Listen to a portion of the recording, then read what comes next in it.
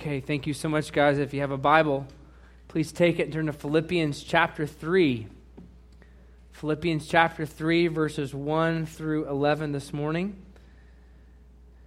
As you're turning there, you'll remember that the book of Philippians is a thank you letter that the Apostle Paul wrote to the church at Philippi in modern-day Greece, thanking them for the financial gift that they had entrusted to him. As Paul thanks them for this gift, he uses that as an opportunity to encourage the Philippian church to unity, and specifically to a unity that's accomplished through humbly serving one another. And Paul lifts up Jesus and says Jesus is this preeminent example we need to look at if we want to know what humble service of one another really entails. But in chapter 3, verse 1, Paul's going to turn his attention to a different topic. Paul is going to begin to warn the Philippians of some of the dangers that they're facing. Now, to be sure, the danger that Paul's going to identify today in the book of Philippians as he's writing this letter to them is in some ways unique to the culture and time in which this letter is situated. But I would submit to you that the root issue that Paul addresses as a danger is still a danger for you and me today. In fact, I would submit to you the danger Paul addresses this morning is the most dangerous thing we will ever face in this life. It's easy to let geopolitical realities like North Korea or just traveling the streets and some of the challenges we face to blind us to the true danger we face in this life, which is not physical, but spiritual in nature. And it's a danger that's connected to the brokenness that every one of us find in the human heart. So here's what we're going to do this morning. We're going to look at what that danger is in this passage of Scripture, and we're going to look at, by God's grace, what we need to do to overcome that danger. Would you please stand with me as we look at this danger from the Word of God in Philippians chapter 3, verses 1 through 11. Philippians 3, starting in verse 1. We read these words. Finally, my brothers, rejoice in the Lord. To write the same thing to you is no trouble to me and is safe for you. Look out for the dogs. Look out for the evildoers. Look out for those who mutilate the flesh. For we are the circumcision who worship by the Spirit of God and glory in Christ Jesus and put no confidence in the flesh. Though I myself have reason for confidence in the flesh also. If anyone else thinks he has reason for confidence in the flesh, I have more. Circumcised on the 8th day, of the people of Israel, of the tribe of Benjamin, a Hebrew of Hebrews. As to the law, a Pharisee. As to zeal, a persecutor of the church. As to righteousness under the law, blameless.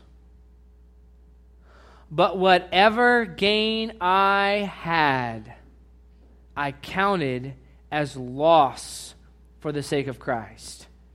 Indeed, I count everything as loss because of the surpassing worth of knowing Christ Jesus my Lord.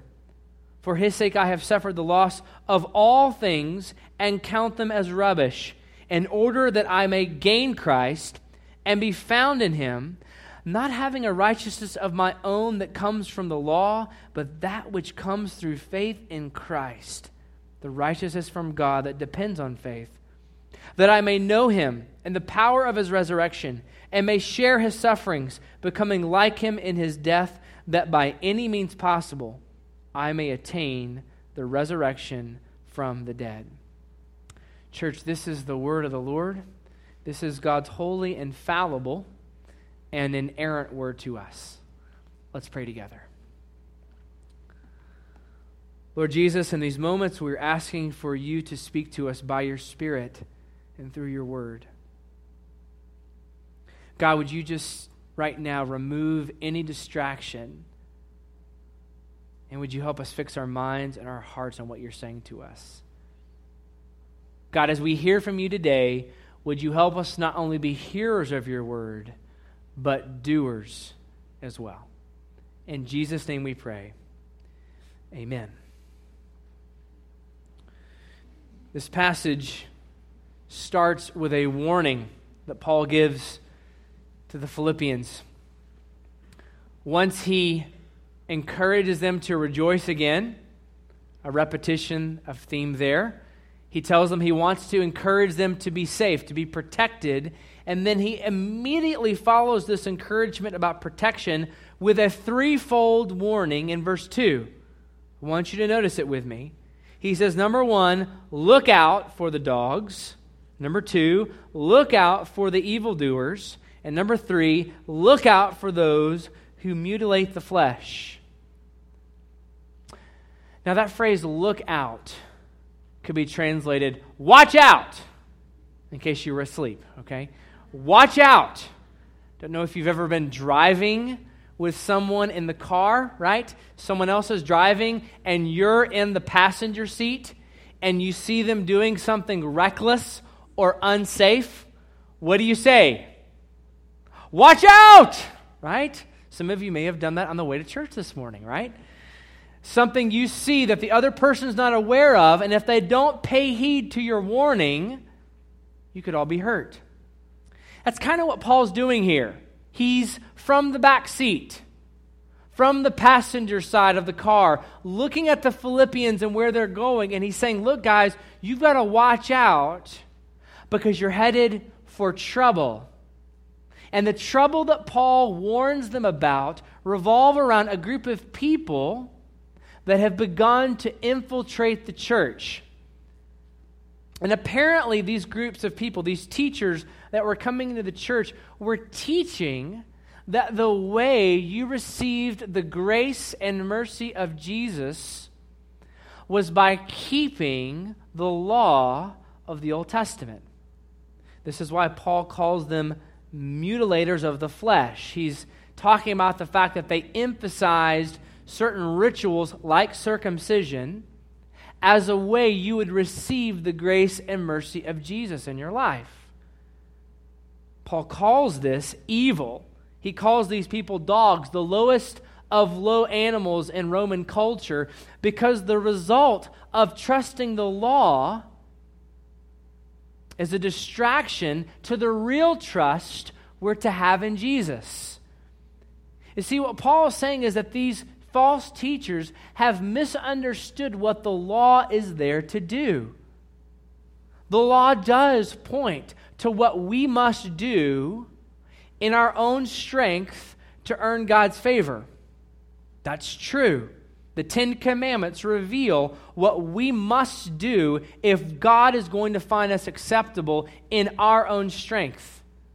The problem was these false teachers were encouraging people to try to meet God's standard in their own strength, when the reality of what the law is pointing us to is not to try harder, but the law is meant to point us to our inability to meet God's commandments and His standard in our strength.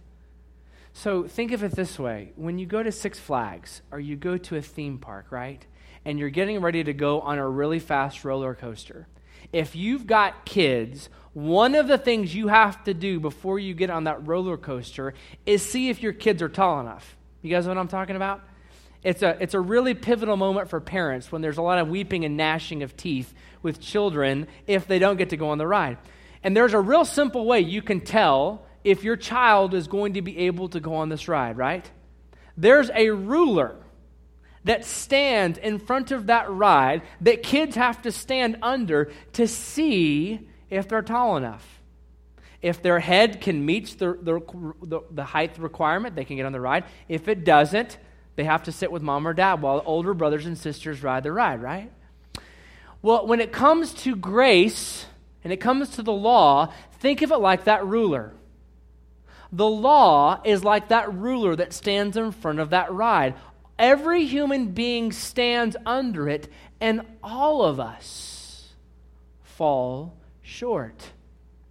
There's not a one of us left to our strength and our ability that meets the height requirement to be worthy of God's grace and mercy. In fact, when we stand under that ruler, the top of it so high, we cannot see it. And what Paul is saying is, these false teachers have misunderstood what the law is there to do. It's not there to point you to self-sufficiency and your effort. It's there to point you to your need for Jesus. This is why he goes on to call you and I. Look at verse 3. He says, we are the circumcision. You could say the true circumcision. Let me just give you an explanation of that phrase. What that means is that circumcision wasn't pointing to more rituals as the way to keep you right with God. Circumcision was pointing to a circumcision of the heart that all of us need. Just as circumcision was a medical procedure that was performed and it was viewed as a way of removing the effects of sin as it was passed genetically from father to son, we need a circumcision of the heart in which God removes our heart of stone and gives us a heart of flesh. Look at how he describes this true circumcision. He gives 3 descriptions. He talks about those who worship by the Spirit of God. That is, the Spirit's the one who performs the surgery. He talks about people that glory in Christ Jesus. The Spirit's applying the finished work of Christ, so we don't glory in ourselves, we glory in Christ. And thirdly, look at the result. They put no confidence in the flesh. A follower of Jesus is someone who understands that their standing as forgiven, as righteous, doesn't come from anything they do. It comes from the finished work of Jesus Christ. And here's the point that I want you to see in this first section here.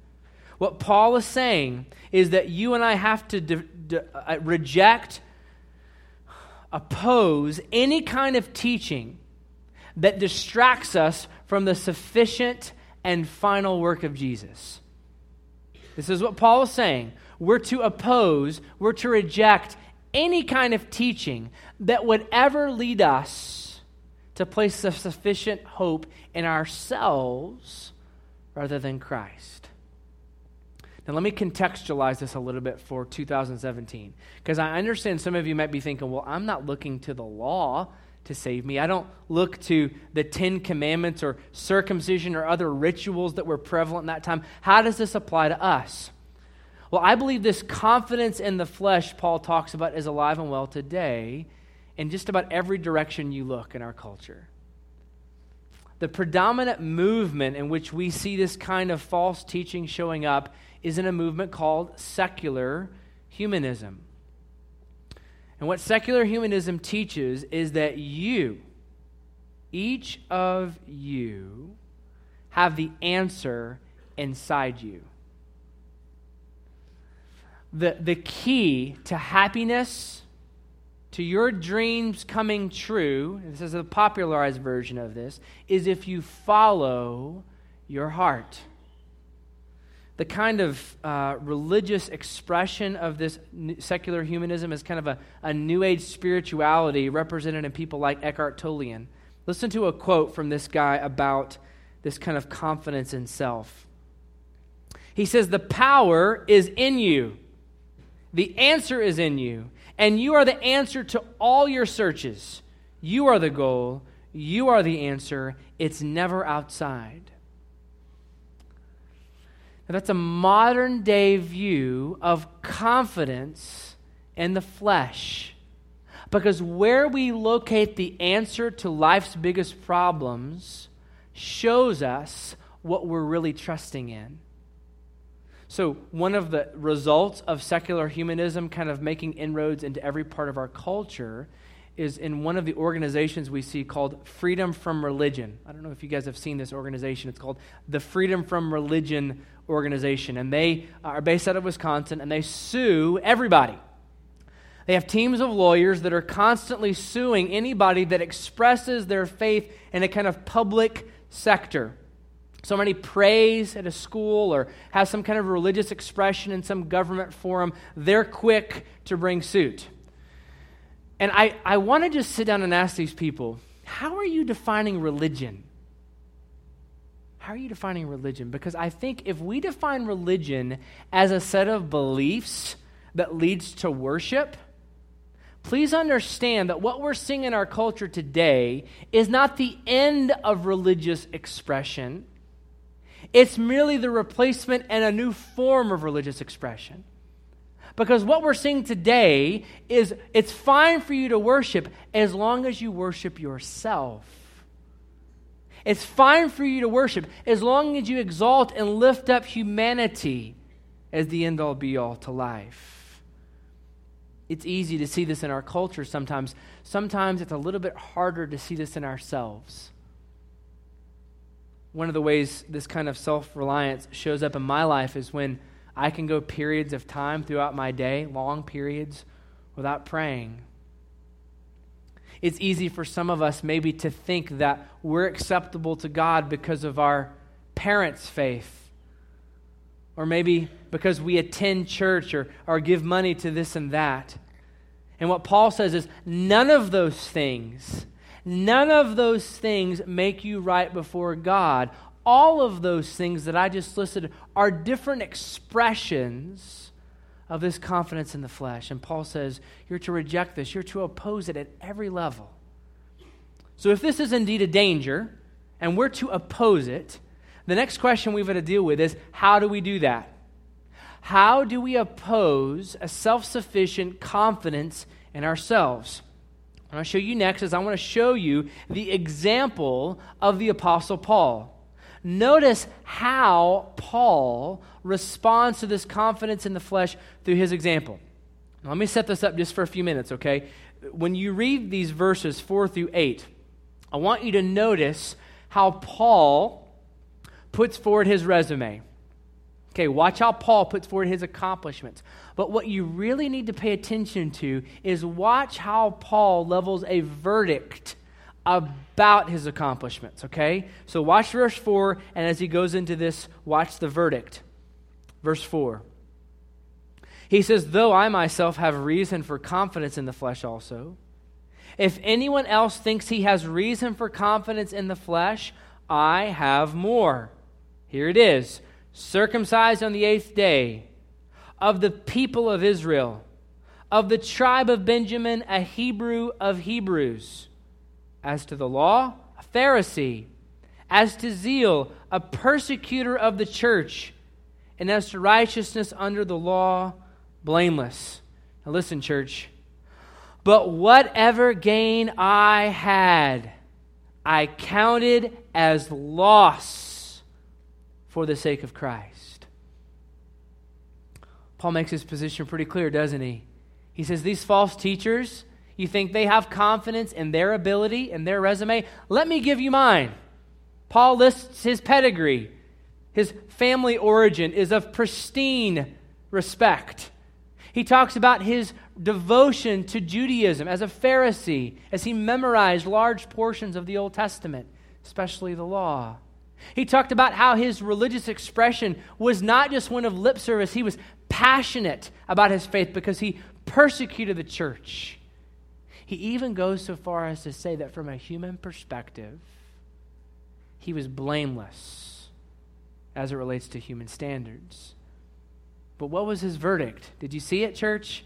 He says, all of these things I consider as loss for Christ.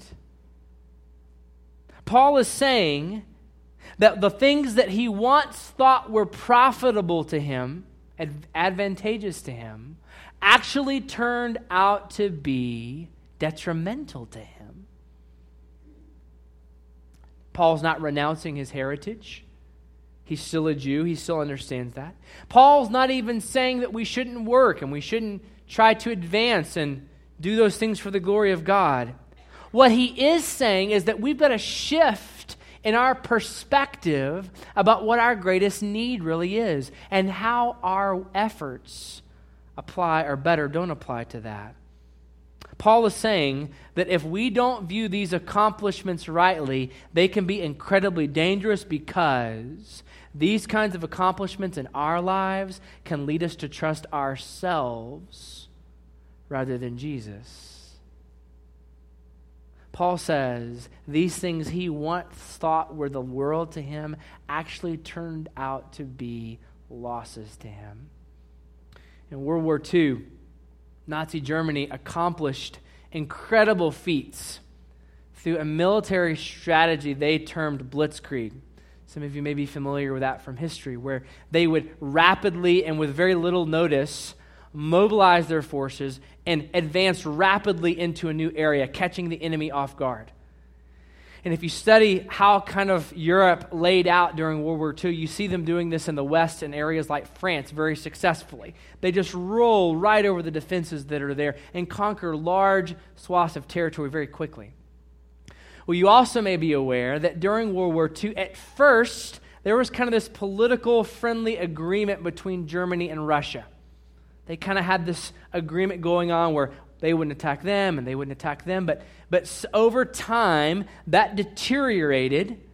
Political maneuverings kind of broke down, and the Germans decide, well, if it's going to be us or them, we're going to go ahead and attack them. And they begin to deploy the same strategy in the East that had been so successful in the West. And so the German forces begin to conquer large swaths of territory in places like Poland. And as they go into Russia, they just seem to be unstoppable, conquering acre and mile after mile after mile. But something begins to happen as they take more ground. The weather begins to change in Russia. Anybody know how cold it gets in Russia? David Livingston does. He goes on mission trips there. It gets pretty cold there.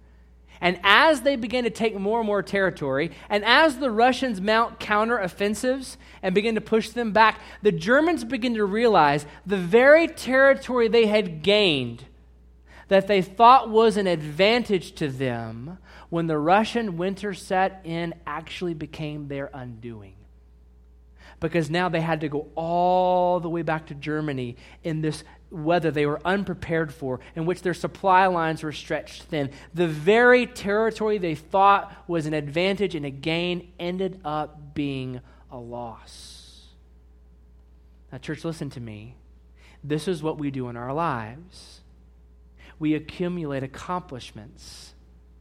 We accumulate resumes and things that make us look good in public in front of other people. But what we fail to recognize is the very territory we gain through our lives, without Jesus, these things actually end up destroying us. Paul is saying the things that he once thought were a gain to him actually turned out to be loss. In fact, he even takes it a step further. Look at verse 8, how he ups his game here a little bit as he intensifies his verdict. He says, "Indeed, I count everything, every single thing in his life as loss." Why? Because of the surpassing worth of knowing Christ Jesus, my Lord. For his sake I have suffered the loss of all things and count them as rubbish in order that I may gain Christ. Paul says, put all my accomplishments, put my resume, put all my stuff here. And do you know what that looks like? It looks like a vile pile of odor, just foul-smelling garbage and trash compared to Jesus. The very things that I thought were valuable to me, the very things that I thought were the greatest thing in the world, that were going to make me somebody, actually have turned out to be vile garbage because they've distracted me from knowing Jesus. Here's the point I want you to take home today, okay? The way we kill pride in our lives is by believing that Jesus is better. The way you and I put no confidence in the flesh is by believing that what I have in Christ is better and greater than anything I'll ever accumulate in this world. So think about your accomplishments for a minute. Take the exercise and the example of Paul into your life. Think about your resume, your career. Jesus is better than those things. Think about your greatest dreams being fulfilled in your particular calling, in your career advancement. Jesus is better than that. Think about money and your material possessions growing exponentially. Jesus is better than that. Think about a lifetime filled of euphoric experience after euphoric experience. Jesus is better than that. Think about the often vaunted sex that our culture spends so much of its time talking about. A lifetime filled of sexual experience. Jesus is better than that. When we truly believe that Jesus is better, and that truth takes root in our hearts, it displaces all the other loves, all the other types of false worship we would give ourselves to. The answer is not just seeing the deficiency in my accomplishments. The answer is seeing the true beauty of the grace of Jesus Christ. And Paul says, that's what I've come to conclude. That's what I've come to believe, that what I have in Christ is greater than anything this world could ever give me. Listen to C.S. Lewis express a similar sentiment in his book, The Weight of Glory. He says, it would seem that our Lord finds that our desires are not too strong, but too weak. We are half-hearted creatures, fooling about with drink and sex and ambition, when infinite joy is offered us. Like an ignorant child who wants to go on making mud pies in a slum because he cannot imagine what is meant by an offer of a holiday at the sea, we are far too easily pleased. Let me try to come at this from a different angle, okay? In both verses 7 and verse 8, Paul uses the word counted. Some of your translations may say reckoned. He says, I counted them loss for Christ. Verse 8, I count everything as loss because of the surpassing worth of knowing Christ Jesus. That word counting is actually an accounting term. Now, I am no accountant. I am no son of an accountant. But let me just for a moment try to characterize what Paul is saying in terms of accounting. In accounting, basic accounting, you've got assets and you've got liabilities, right? Assets are typically good things that we have, cash flow or resources that we have that are on our books as positive things. Liabilities are typically debts or obligations that we have to pay, things that we owe. And of course, a good business is one that has more in the asset column than they do in the liability column. That's what we want to see from a healthy balance sheet. Well, when you and I enter this life, we enter our lives with a particular spiritual set of accounting principles through which we look at ourselves. We look at our lives through a principle of accounting that says, the reason I matter in my life are because of the assets I accrue. So here's my family, and here's what I've accomplished there. Here's my career, and what I've accomplished there. Here's my resume and all the different things that I'm involved in. Here's my involvement in the community. And our spiritual sense of accounting views these things as assets that really determine our worth or our value. The reason in many of our minds we matter, if we're really honest with ourselves, is if we have more assets in our asset column. But what Paul is doing here is he's encouraging us to revise our balance sheet. And he's saying, no, those things are not assets in your account. Actually, all of those things you list that you think are assets, that you think make you matter, they're actually supposed to be in the liabilities column. The very things we think make us matter, because without Jesus we do them from false motives, because without Christ we do them because we think we're the main character and this is about us, all of those things actually go in the liability column. What Paul is saying is what we have to have happen in our lives is a revision in our spiritual balance sheet. Now here's the good news. Once you come to know Jesus and he pays the debt on all of these things that we owe ourselves, the good news is God redeems many of these things that we've been doing for false reasons and redeems them as assets not for our kingdom, but they become assets because they are now used for the glory and praise of God. Paul is not discouraging hard work. He's not trying to get us to not accomplish anything. He's trying to help us understand how we're to view our lives, and more importantly, how we're to view our Savior. So here's the question I think is worth asking at this point. What does your spiritual balance sheet look like? How are you viewing the assets and the liabilities that are in your account today? Some of us might be thinking right about now, well, you say Jesus is better, and you say I need him to revise my bank account, but why?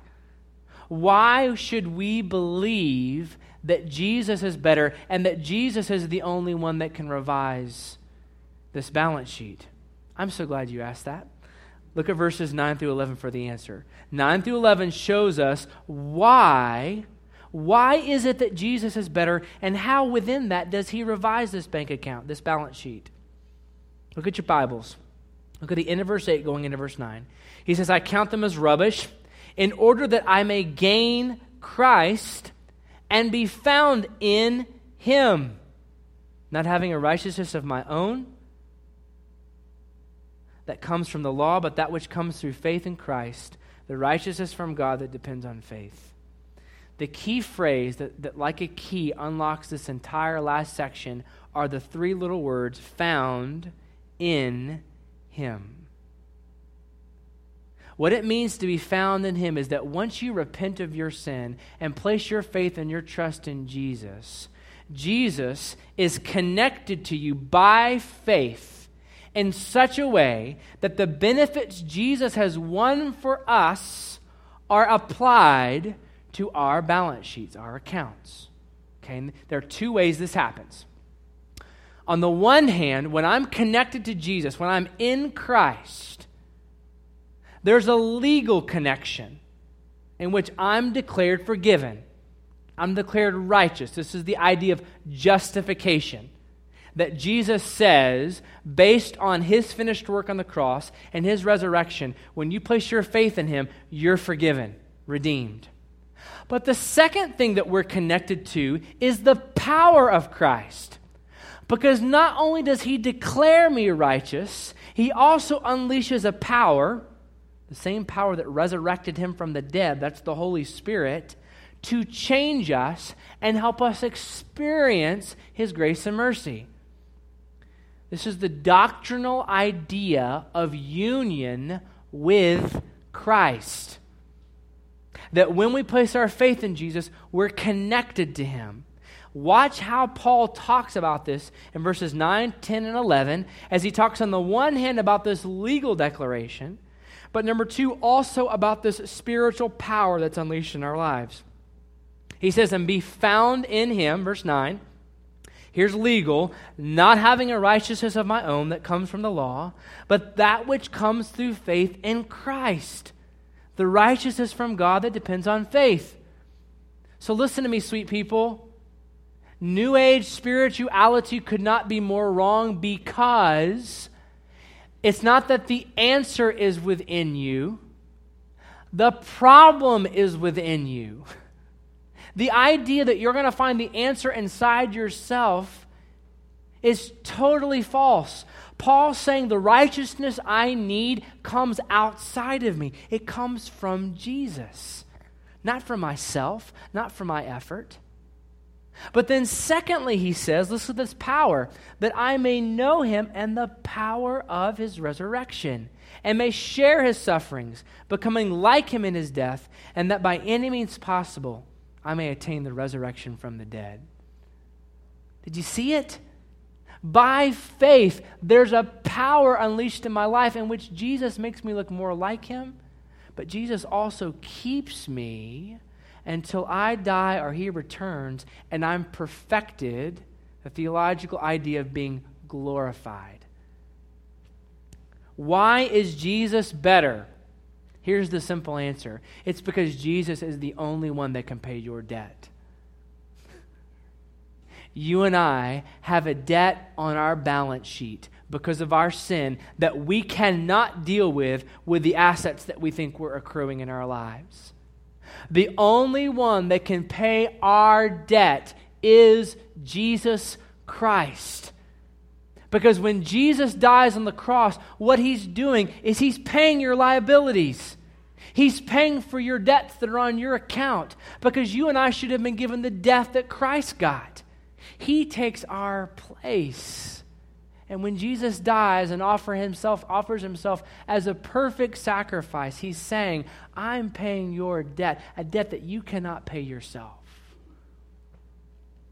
You see, the reason Jesus is the only one who can pay our debts is because he's the only one who can die for you, for your sin.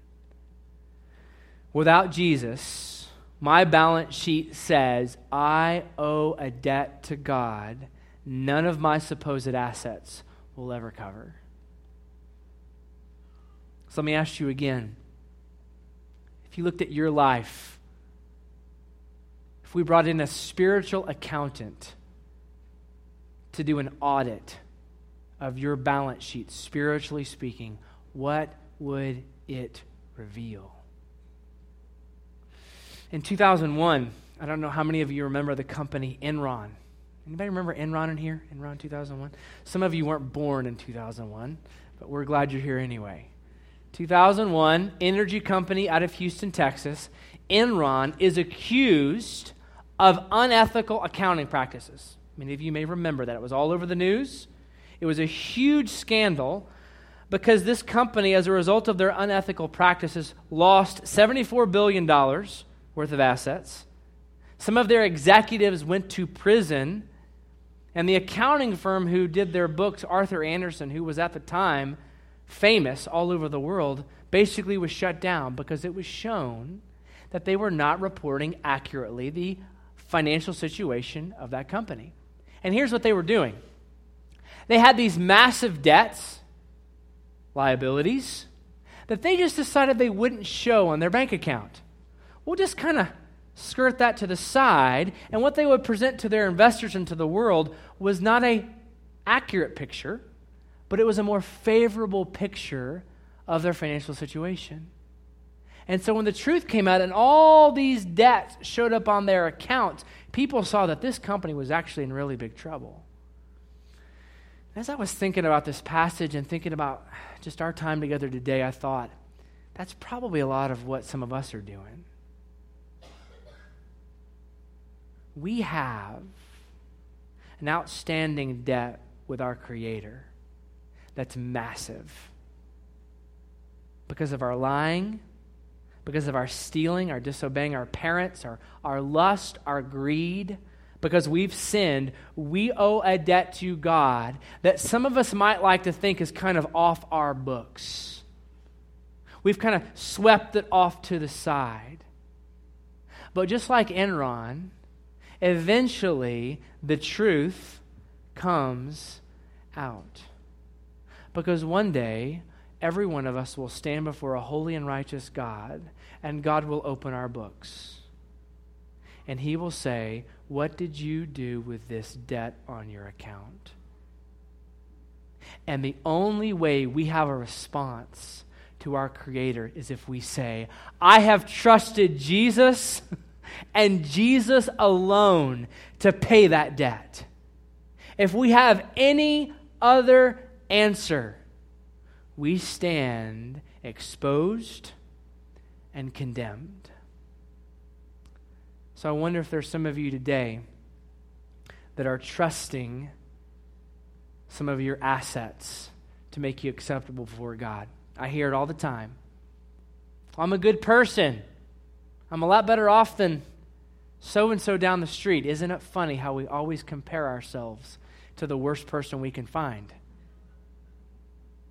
Don't you see the money I give and the way I try to help people in our community? Doesn't God look at that? I know. What about my church attendance and the way I faithfully am involved in my local church? Or maybe it's the faith of your parents or your grandparents.